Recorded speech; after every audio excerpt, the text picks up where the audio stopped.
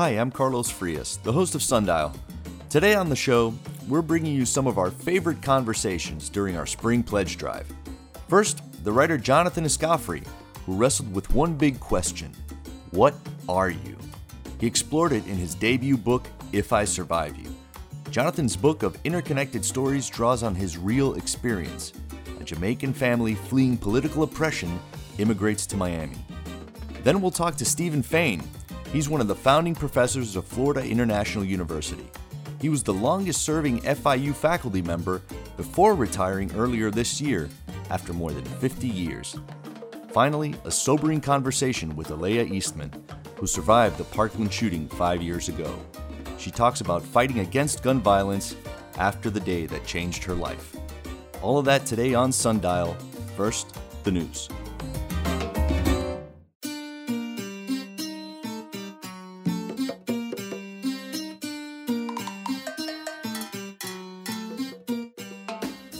Hi, I'm Carlos Frias. Welcome to Sundial during our spring pledge drive. The writer Jonathan Escoffery wrestled with one big question in his debut book: what are you? He looks for an answer in his novel, If I Survive You. It's a finalist for a PEN/Faulkner Award for Best American Fiction. Jonathan's book of interconnected stories draws on his real experience. A Jamaican family fleeing political oppression immigrates to Miami.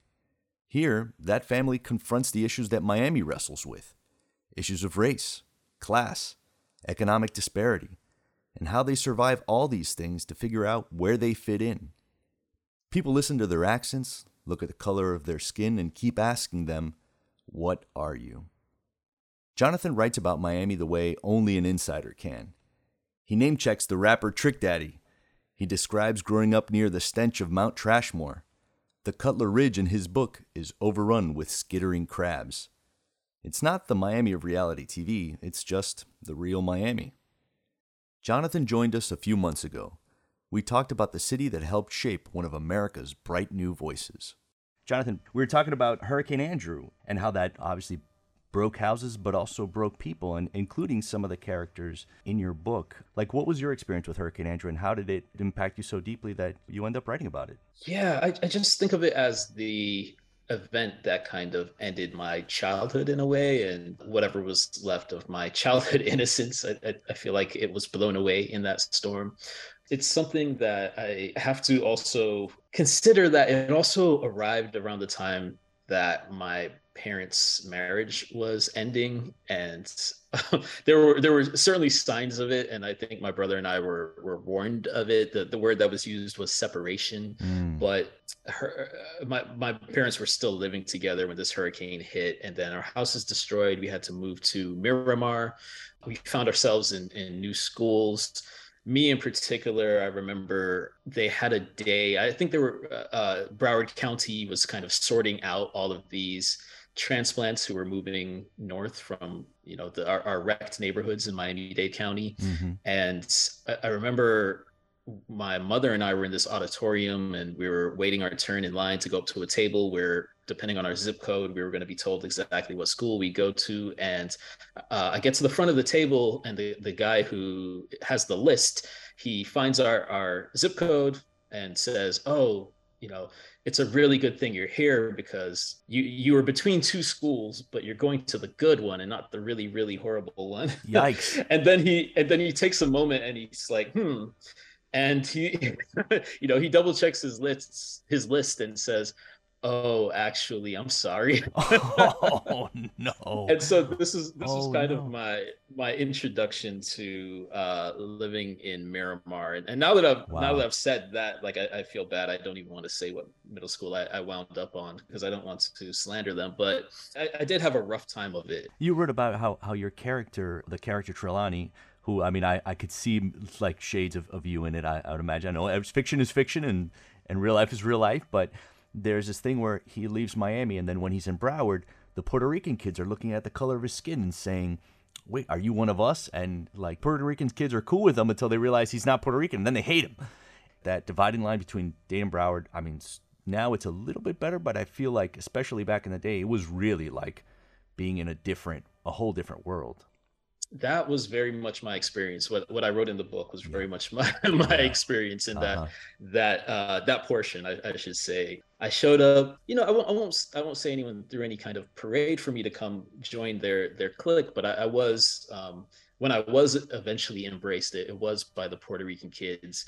And it just didn't really dawn on me that there would be any kind of reason why, or any kind of like external factors, or my presentation would allow me to join the group. It didn't seem like that, because that's not what anyone was immediately saying. But what did become apparent was that this group of friends did not like these other groups, and the main group I'm thinking of turned out to be the Jamaican kids. Oh And no, that's a problem. and and at this point in my, I obviously always knew I had Jamaican parents. My family was Jamaican, but I wasn't necessarily somebody who was invested in my cultural heritage in any way. I just thought of myself as an American kid. But time goes on, just a little bit of time goes on, and they did realize, because I didn't speak Spanish, they started to ask questions as to why, and what made my parents decide to not teach me Oh, Spanish. that's so And funny. Pero I Papo, how had to come you don't talk reveal Spanish? myself. Basically, and there were definitely friends. There were people in this friends group who were warmer towards me, and others who were a little colder towards me in the first place. But I remember my closest friend in the group. I really thought this kind of thing wasn't going to matter to him. And once I revealed I was Jamaican, I was out of that group so quickly. I Wow. was I was I was invited to leave on the spot. I can see how that led to this question of, quote, what are you? Jonathan, these everybody thinks like I have a crush on you because I haven't been able to stop talking about this book. I really love it. And because of that, I'm going to ask you to read a little passage. Will you read that little bit for us? Sure, absolutely. When my ninth grade Spanish comes up short, I break down and call El Jefe to come help translate.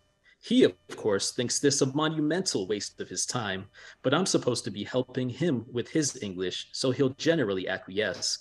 Truthfully, our trade off is a sham, because dude speaks English about as well as any community college grad in Miami Dade County. Every now and again, he'll disfigure an idiom, saying, for better or for worse, and I'm supposed to correct him.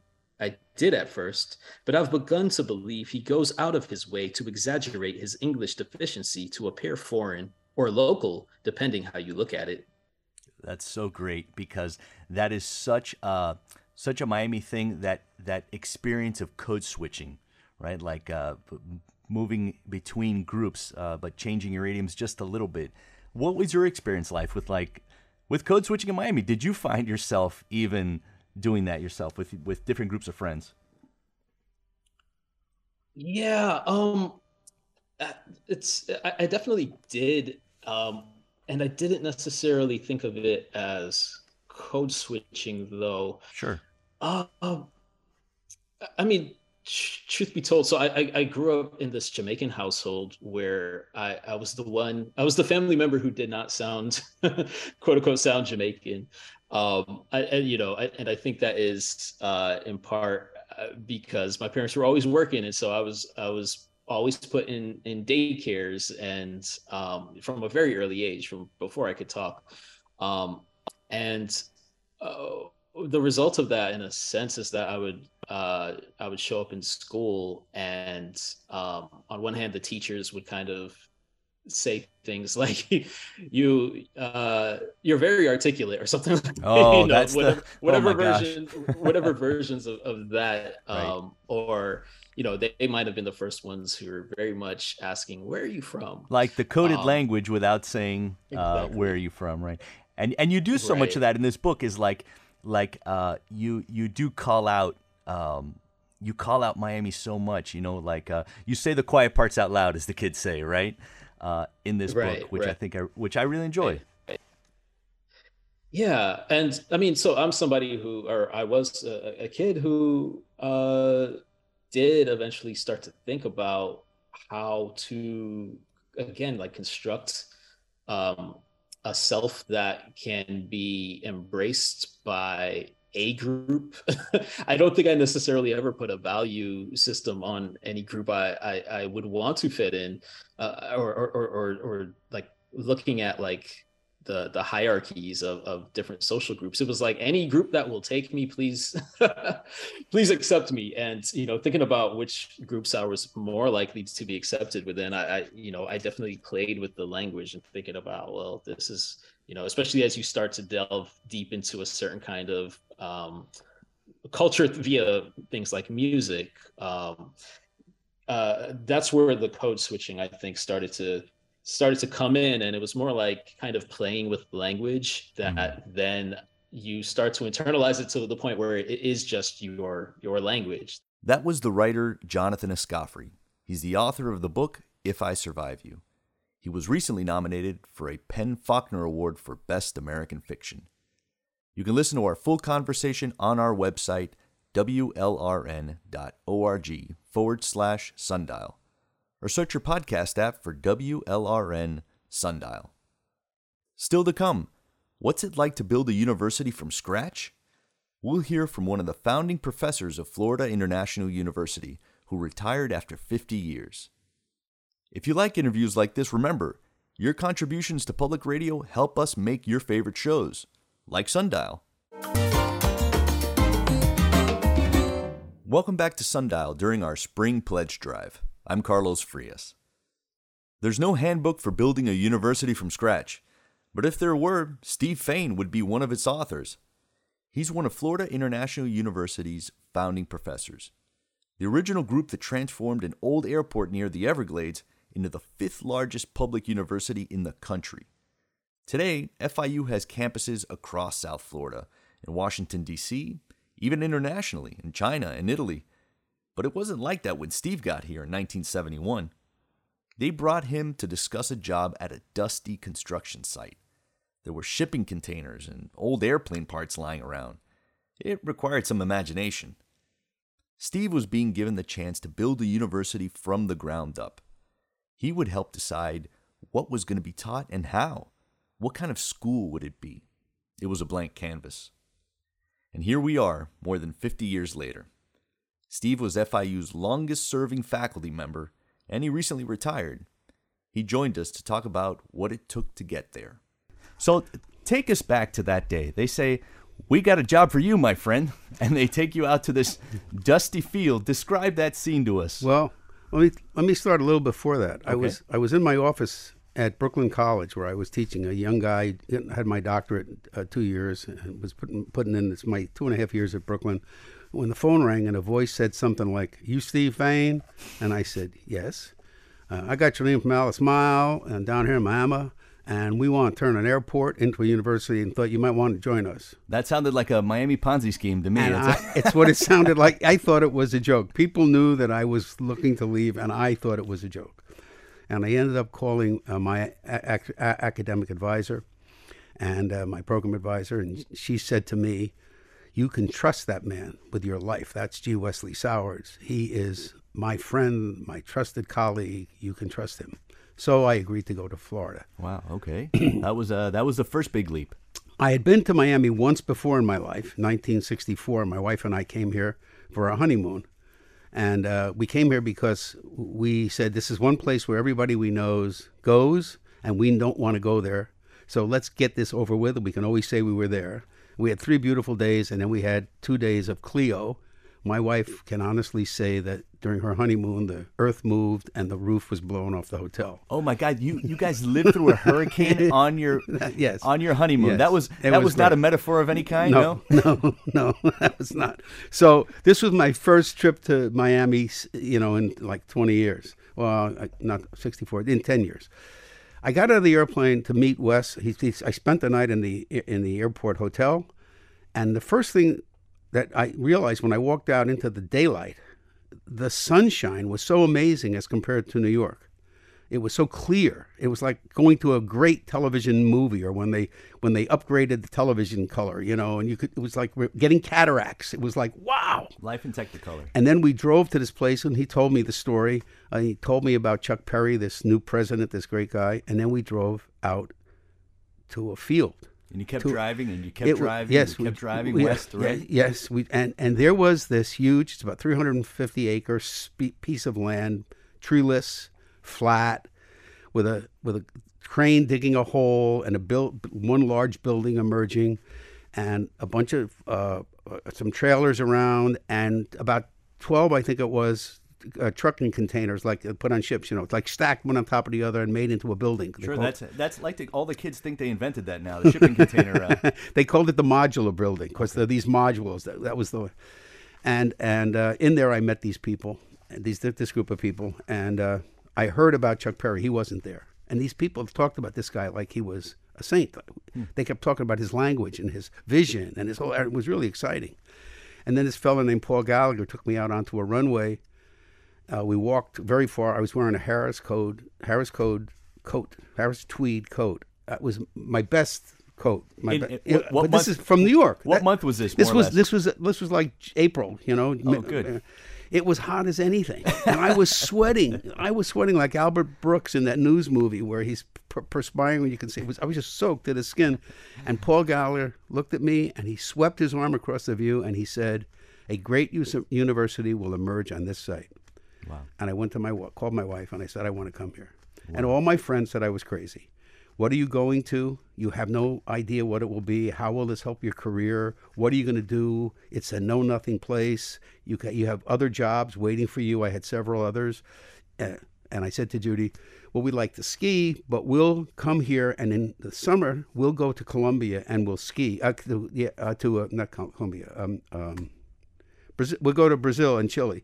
They have skiing. Chile has skiing, and we'll go there and we'll ski. Which it never happened. But we agreed to come for 2 years. Right? We agreed to come for 2 years. Oh, so the original idea was come for 2 years. 2 years. And that's a big leap because in academia, what you want is consistency, and tenure is very important. Well, and I'm a curriculum theorist by training. And so one of the things that I brought to the job was the ability to supposedly the skill and knowledge how to build programs. So that's what I was going to do. And that was like my research. That was applied research, right? And there were about 100 people employed by FIU at the time. About 50 were academics, and the others were building. They had to build buildings, you had to get permits, you had to get architectural plans, you had to design traffic flows, a million things. And so your discipline wasn't important. You were thrown together. You had some work that just related to the school or college you might be a part of, but then you had the whole university to work with. And it was amazing. I got to meet historians, philosophers, engineers, public health people, and we all began to talk. And it was exciting. It was more exciting than anything I had ever seen, I'd ever been involved with. And everybody had a vision, and this vision all fell under an umbrella set up by this guy, Perry. So tell me about that vision, because I do think that to create physical structures requires a kind of vision, but also these unseen intellectual ones. How is this going to be? Talk to me about the kind of university that you envisioned. How was this going to be different from UM or from Dade College at the time? You're a young man, so this may. Oh, that's so nice of you to say. This may be. I love this guy already. This may be beyond you, but Alvin Toffler had published a book called Future Shock a few years before this, and people were talking about it, and Perry was stimulated by that kind of thinking. What was the idea in that book? What was Future Shock? That change is occurring at a pace faster than we can accommodate. Oh. And it's going to rapidly change. It sounds so silly now because it's true. You're living through it. If you are a young man with children who are 5 or 6, you're looking at them and saying, how do you learn a computer when you're just only 6 years old? You're seeing all these changes. And Perry took this position when he came. He said, this is not an elite university. This is an open university. We're here to serve an underserved population. We are going to take the community in and be part of the university. We're not separate from the university. We're of Miami.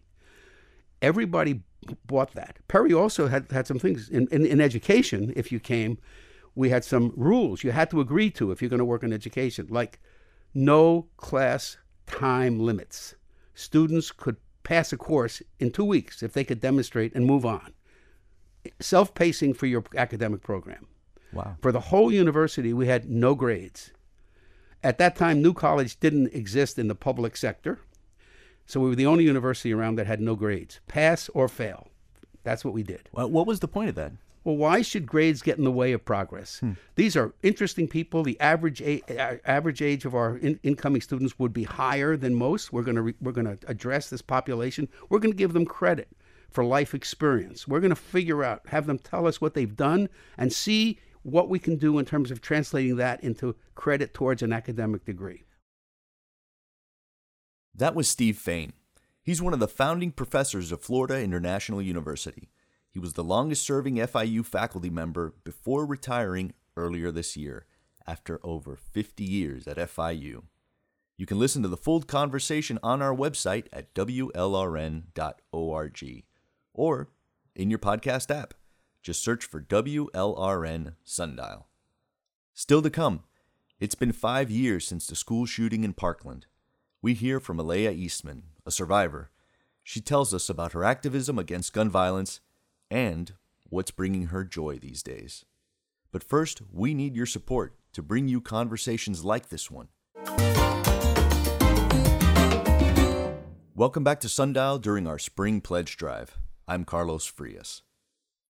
5 years have passed since Alea Eastman hid beneath the body of her classmate who in death saved her life.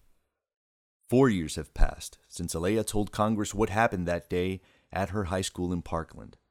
She begged them to act with sensible gun laws. Alea left for college. She chose a school in Washington, D.C., where she's spoken in front of small rooms and huge crowds. 3 years passed. She became an activist, forced into the role by the day that changed her life. The day a student with a rifle shot and killed 17 people at Marjory Stoneman Douglas High School. That includes her classmate, Nicholas Doiret. She gently laid his head on the ground before she ran. Almost a year has passed since it happened again. 19 kids and 2 of their teachers were shot to death in their classrooms in Uvalde, Texas. President Biden signed the first federal law in decades to address guns last summer. Today, in Florida, there's a push for a new gun law in the state legislature. This law would make it easier to carry a gun. Concealed, no permit required. Alea Eastman joined us last month from Washington, D.C., where she's in college, still speaking out. Alea, I want to flash back a little bit. A year after the shooting, you were on Capitol Hill. You were talking to the House Judiciary Committee, giving testimony to them. There's something in your voice here that is so powerful that you heard then that you can still hear today. So I'd like to play it for just a minute and then ask you about it. Rather than listen to special interests, I ask you to listen to the nation's young people and the overwhelming majority of Americans who have had enough. We have had enough of gun violence in our schools, in our movie theaters, our places of worship, in nightclubs and restaurants, on our streets, and in our communities. Enough. When you hear that, can you feel like making that statement in front of that kind of group kind of set a path for you? Yeah, I've actually been able to testify before Congress twice in the early years of my advocacy. And particularly the first time was definitely extremely nerve-wracking because I was very young, but I have never felt so empowered in my life, especially as a young woman of color, having the opportunity to not only share my story, but the story of so many others in relation to gun violence, and have people in positions of power actually sit back and be quiet and listen to me for 5 minutes. That was the first time that I really recognized that my voice is power. Did you feel like after the shooting, did it influence in the way what you wanted to do with your life? Yeah, I think being in this journey of activism definitely solidified my end goals and definitely helped me specify what exactly I want to do in the future. Because again, before the shooting happened, I'm sure it's really hard to believe, but I was that quiet girl in the back of the class that did not speak unless I was asked a question. And that was just not because I didn't have anything to say. I definitely felt all the things that I'm feeling, but being a Black girl at a predominantly white high school, and not only just my high school, but I experienced that in elementary school as well, oftentimes students didn't want to hear what I had to say. And I wasn't welcome to like the study group and things like that. So that kind of in turn made me more quiet and reserved. But after the shooting happened, I don't know, I felt something like spark in me where I wanted everyone to hear what I had to say. And I think that's just in itself extremely powerful because it definitely changed the trajectory of, for example, my personality in itself. Can you talk about what your next phase? So you went to college, and you went to college in DC, which feels very symbolic. Yeah, I think as soon as I first got it started in advocacy, I knew I wanted to go to college in DC. I feel like it's the perfect environment for a young advocate or just any young person that wants to get involved in change. I think it's the perfect place to be. And in these past 4 years, I've been able to do a number of internships. I've been able to, have my dream job at the time and work for a gun violence prevention organization and get paid to make the world better. And I think that in itself is a unique opportunity and something that I'm extremely grateful that I got to experience in my years of college. And I think also we're right outside Congress. Like I could go walk over there right now and go into an office and talk to a legislator and tell them what I experienced and what I need to see changed. And that's something that is uniquely related to DC. Can you talk to me a little bit about what you're studying in school, and does that help advance this goal of yours? Absolutely. So my major is criminal justice. My minor in psychology. And my end goal is to go to law school and become a criminal defense attorney in the future. It might change, it might not, but that's just where I'm at right now. What kind of questions do you wish people would ask you when they know that the shooting affected your life? I wish more people asked me about me. Yeah. I think a lot of people ask me questions about my experience. They ask me questions about my city. They ask me questions about my school. But they never asked me questions about who is Alea Eastman and who was she before February 14th, 2018. And that's just not something people ask. They only care about the after. And that's just something that I had to deal with for the past 5 years, and I get it. I'm definitely not upset by it, but it can be frustrating when I'm constantly defined by my experience and what I went through. Because yes, what I went through plays a huge role in my life, but my experience is not me, and that's not the only thing that comes with me. Will you tell us a little bit more about that? Because I remember reading that you're a violinist. Do you continue to play? Is that still part of your life? Yes, I was a violinist in middle school and high school, but unfortunately, I did not continue after high school because it was just, I played the violin since 6th grade, and I was able to play with 3 different orchestras. Wow. And it was definitely fun, and I really, really, really enjoyed it growing up. But again, after the shooting, my interests changed, and my trajectory also changed.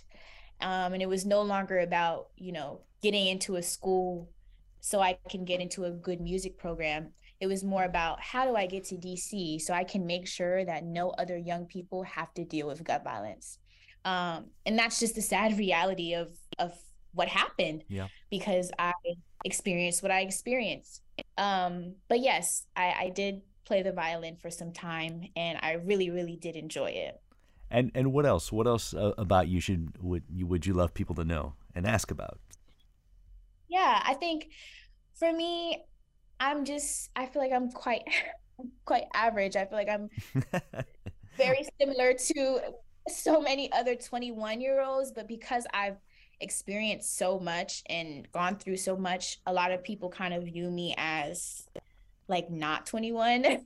So I love music. I love dogs. I'm a huge, huge, huge foodie. I love food. Like I can talk about food for hours. That was Alea Eastman. She's an activist and survivor of the Parkland shooting.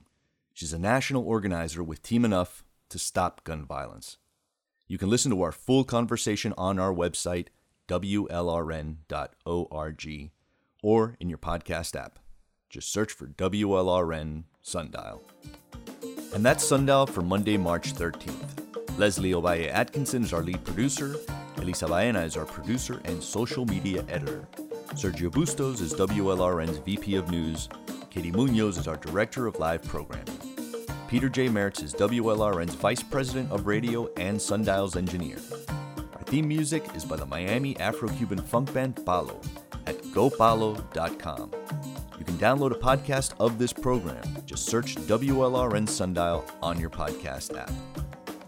Coming up tomorrow on the program, filmmaker Nancy Spielberg. She's not the only filmmaker in her family. Steven Spielberg is her older brother. We talk about her documentary titled Closed Circuit.